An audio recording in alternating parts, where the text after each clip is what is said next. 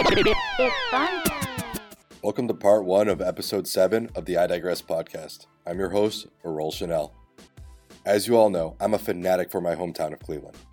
So I was thrilled when Stephanie Sheldon and I began exchanging notes that eventually led to recording this podcast.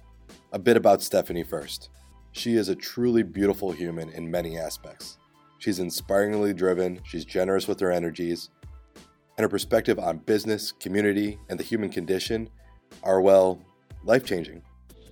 Stephanie is best known around Cleveland as the founder of 2 successful businesses, Foundry and the Cleveland Flea. Both of them are based on delivering and cultivating success for others. Foundry supports the creatives, makers, and doers by providing them the tools and advice that they need to make their dreams a reality. Cleveland Flea is a creative business incubator for makers in the city of Cleveland.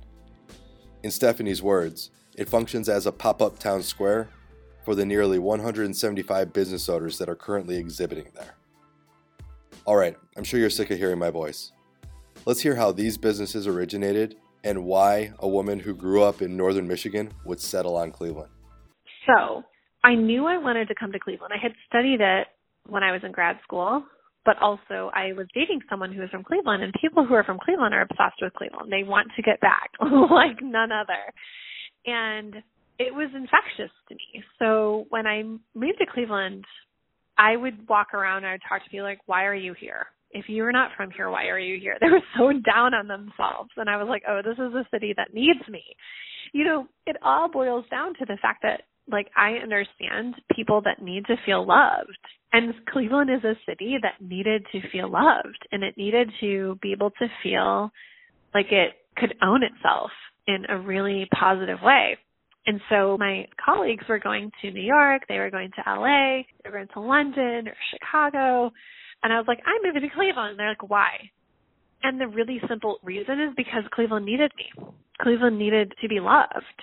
I moved to Cleveland right at the start of the recession, a year before that. And so I was working for an architecture firm, and then it closed, and that was really amazing to me because I had the choice to, I went on unemployment for a while, and I was a really good side hustler. I'd always had a side hustle. I was always doing something creative on the side ever since I was 10 years old. And so I was like, oh, cool. I can create wedding invitations. I can do design work and figure out what I'm trying to do, while I'm kind of getting paid for half of my work.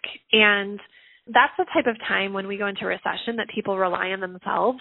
So I became this person that everyone would find me and be like, I'm supposed to find you because you're the person who, I became this mecca for people who had some creative passion but didn't yet know what that meant. And I was like, why is everybody trying to find me? Everyone who had an interesting idea and didn't know where to go next would somehow find me. And I didn't even know why that was happening to me. But I think it's because I was constantly so energized by I would talk to people yeah, you could do this, you could do that, and this is what could happen, and Cleveland could do this. And I just always see possibility. I'm a big visionary. I always see possibility in everything. My attorney described his place in Cleveland. He's the generation of Slovenians that his parents watched the decline of their Slovenian neighborhood, and he was born into ruin. That's how he describes himself. And so all he sees is possibility, where his parents, all they see is demise. So I was the same way with Cleveland. All I saw was possibility in Cleveland everywhere. And everyone who lived here, all they saw was depression and decline. And I just could never see it. And so I became this person that everyone would find because they knew I didn't believe their stories, I think is really what it was. And that's when I started Foundry. And I used to describe myself as I'm a former architect. I just I'm trying this on the side. And then finally later on down the line, I decided to drop that because it was so apologetic. But I was really nervous about having a master's degree and spending $70,000 on undergrad and grad school combined, and then just not following that career path. So I decided to become this person who would help creative people decide how to become a business owner. And I did that at the same time while I taught myself how to do that as well. So Indie Foundry started because I really wanted to help people turn what they loved into what they did, what they made into what they did. And I also, like, selfishly, and maybe not so selfishly, but like, I wanted to find people that were like me. I really needed camaraderie. I really needed other people in Cleveland that were creatives and that were doing things. I needed to know them and have them near me. And so that's why I started Indie Foundry. And it wasn't until later that I started to describe it as for independent founders. At first, the meaning of it was that it was, indie means independent and foundry means like the merging and the forging of ideas. So it was this place where you would, if you were an independent, you would forge your ideas. And then it became sort of transferred into this other meaning, which is that it's for independent founders and for people who are visionaries. One of the wonderful things about Stephanie is that although she is very pragmatic and results-driven, she also has such a positive air to her. And it's no wonder that Clevelanders are drawn to her. We love to see a positive vision, not only for ourselves, but for our city. As for the Flea, let's hear about its roots. The flea market was born out of that because so many of my clients were makers, and they just did not believe they could make any money doing what they were doing. And I was like, what is wrong? Like, why can't you make money? And they had no access to clients. And I was like, oh, I'll solve that for you. I'm just going to create a market.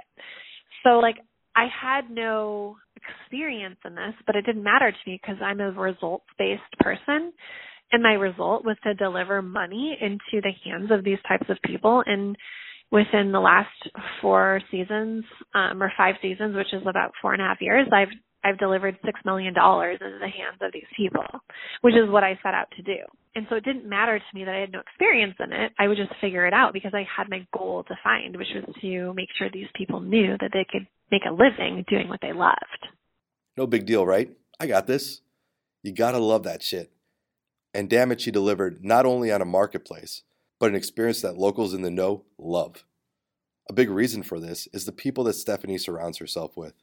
I really like how she describes the types of projects that she gets involved in.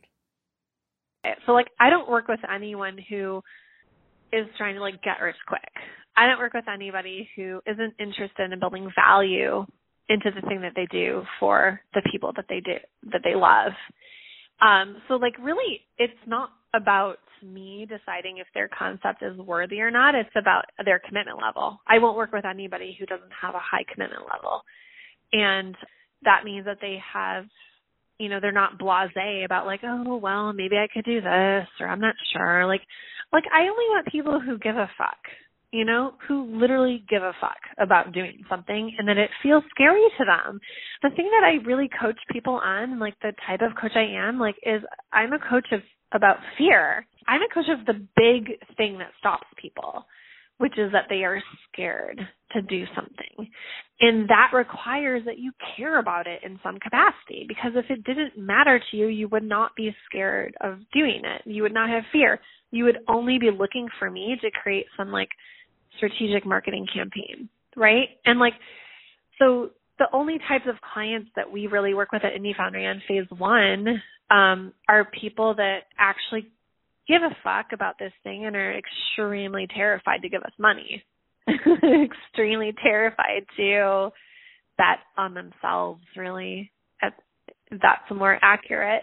So we're not graphic designers. We can do all those things, but we really are graphic designers for people who need to overcome fear and who have a lot of value for the world if they were able to believe in themselves. Now, I don't know about you, but I find it motivating to hear from someone who is unabashedly bold.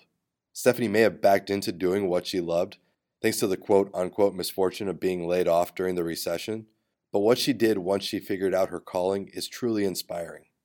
Now, this is only part 1 of our chat with Stephanie. Be sure to turn into part 2, in which we discuss a topic that is somewhat uncomfortable: misogyny. Thanks for your time. Now get out there and get shit done. I Digress podcast is produced by Matthew Pietrkowski, music by Nuts. Thank you, Stephanie, for being you. I'm Errol Chanel. If you enjoyed this episode, please subscribe and rate us on iTunes. It would really help.